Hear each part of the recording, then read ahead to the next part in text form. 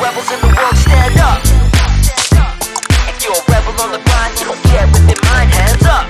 They can't stop us or hold us back. We that new revolution, I told them that. If you're with it, we ignite the path. All the rebels in the world, stand up. Well, I sure hope that you were grooving to that amazing song. That song is called Rebel Culture by Rubik's. Absolutely phenomenal original hit just for this podcast, the Brave Podcast. And I just want to shout out my friend Ryan de Guzman. Rubik's phenomenal song. Gets me going every time. I hope it gets you going too.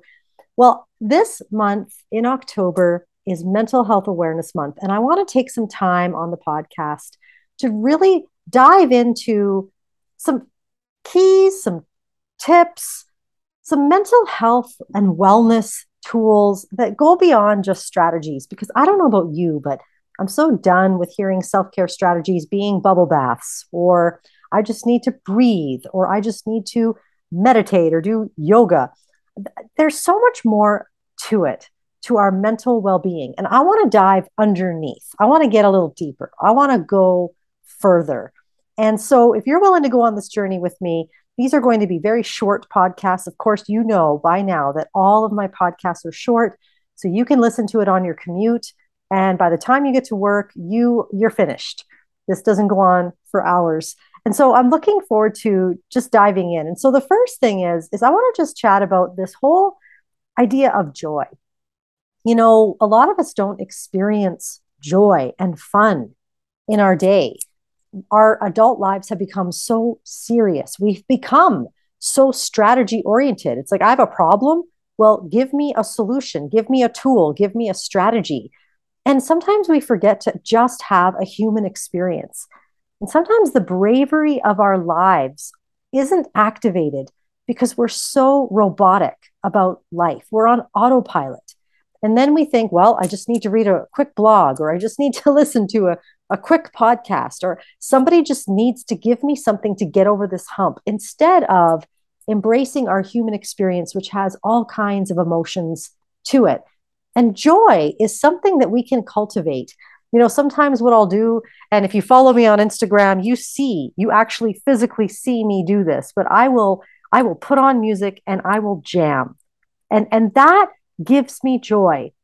Think about the things that give you joy and do more of those things. Now, that doesn't mean that we can skip work. It doesn't mean that we can leave our families. It doesn't mean that we can just go off to Hawaii. But what it does mean is that certain moments of the day, I can think about the things that give me joy and I can do them. It's really that simple. I can put on music that inspires me. I can go for a walk. I can go and get an ice cream. I can do the things that I find joyful. And so what makes you feel joyful? Another great question is, what moves your soul? You know, my favorite book on depression is Lost Connections by Johann Hari. And in this book, he talks about depression being the result of a disconnection with meaningful work, with purpose, with feeling like our lives mean something and that we matter. This is so crucial. What moves your soul? What gets you up in the morning? Too many of us have given up the dreams and the aspirations of our life. And it doesn't mean that I'm going to go and be a ballerina, or I'm going to go and join the circus like I thought would be so fun when I was 5. No, what it means is that I'm stepping into things every day that let my soul come alive. Again, rebelling against the autopilot of adulthood that says that everything has to be so structured, so routine, so by the book. You know, we've become so perfectionist driven. We've become so overscheduled that we're constantly running here and there, doing this and that, and thinking that our lives are successful and productive, when really we're missing the slow, beautiful moments that just fill our soul. You know what fills my soul? This is very simple. It's nothing fancy. I absolutely love when the world turns gold every night, at least in the summer, here where I live, Northern Canada. It's so beautiful. When the sun starts to set, the grass and the trees, everything just turns to gold. That's my favorite time of day to go out for a walk. I love watching the sky. I love the sky when the sun is setting, and just to see the beauty and the artwork in the sky. So simple, And if I'm running too fast, if I'm moving at the speed of light, I miss it. But every night, just to be able to look up at the sky and see what beauty and art and wonder is up just if I lift my eyes. And I know it sounds silly, and maybe to some of you it is silly, but to me, it fills my soul and it reminds me that there's so much more to life than just my next project or my next social media post or even my next podcast or climbing up the social ladder. It doesn't matter in those moments. So they fill my soul. And oftentimes we forget about these things in our mental wellness. And the last thing I want to have us reflect on. So the first one was, what brings you joy? Do more of that. Do more of that in your day, even if it's just 5 minutes. What fuels your soul? Make sure you take moments to do those things and to stop and allow your soul to be filled. And the last one is to recognize what has risen from the ashes of your life through the hardships. You know, it was interesting this summer. I spoke at a youth camp, which I find hilarious. I know you can't see me, but I've got gray hair. I am like almost 50. And there I am speaking at a youth camp of 11 to 15-year-olds. And I was talking to them about having a hope and a future. And I decided to have an open mic. And I said, do you think that you have a hope for your future? And I said, come on up to the mic, let us know. And one by one, these youth, ages 11 to 15, came up to the microphone and said, no, I don't believe there's a hope for my future. Hope disappoints me all the time. Hope is too painful. It lets me down. It would be easier just to not expect anything to go well. Well, what an eye-opener that was. And for me, I actually didn't really know what to say after other than just to listen to them. But the next night I got up and I said, maybe hope isn't what we are expecting to happen. Maybe hope isn't the fact that our expectations are being met. Maybe hope is what's being formed in us through the adversity of life. Maybe hope is what's being formed inside that no one can take away. This whole idea of bravery, for me, it's not a brand. It's not even a trendy word. It's something that has been forged in the fire through the adversities of life.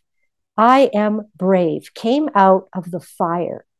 And sometimes if we can look back and we can see the most difficult moments of our lives, or even the times where we felt like we were going through depression or anxiety, we were going through mental struggles, emotional struggles, relational struggles, we can often find what was rising from the ashes inside of us in those moments that creates tenacity, that creates the ability to be resilient. But if you've heard me for 5 minutes, you know that I think that resilience is a really subpar status quo goal. I mean, if you're still here after 2 years, after a pandemic, you are resilient, but you can be resilient and miserable.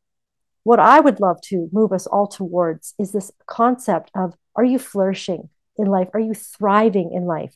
Well, thriving and flourishing in life does not mean that adversity has not tried to knock you down. It's what has been formed in the fire of your life. And as you rose from that fire, as the ashes are there in your hands, what is there? What is there? Is there bravery? Is there persistence? Is there tenacity? Is there grit? Is there the will, the openness, and the ability to overcome incredible odds? What has risen from the ashes of your life? And that creates mental toughness, not mental ignoring the mental struggle, not denying, but it creates this mental ability inside that I've overcome incredible odds before and I will overcome again. And I want to speak over your life today. Those of you who are listening to the podcast, I want to speak over your life that you are more of an overcomer than you think you are. You have what it takes to overcome hard things. You can show up when it's hard and you can maybe get knocked down, but you get back up because that's what a brave person does. And I want you to keep being brave.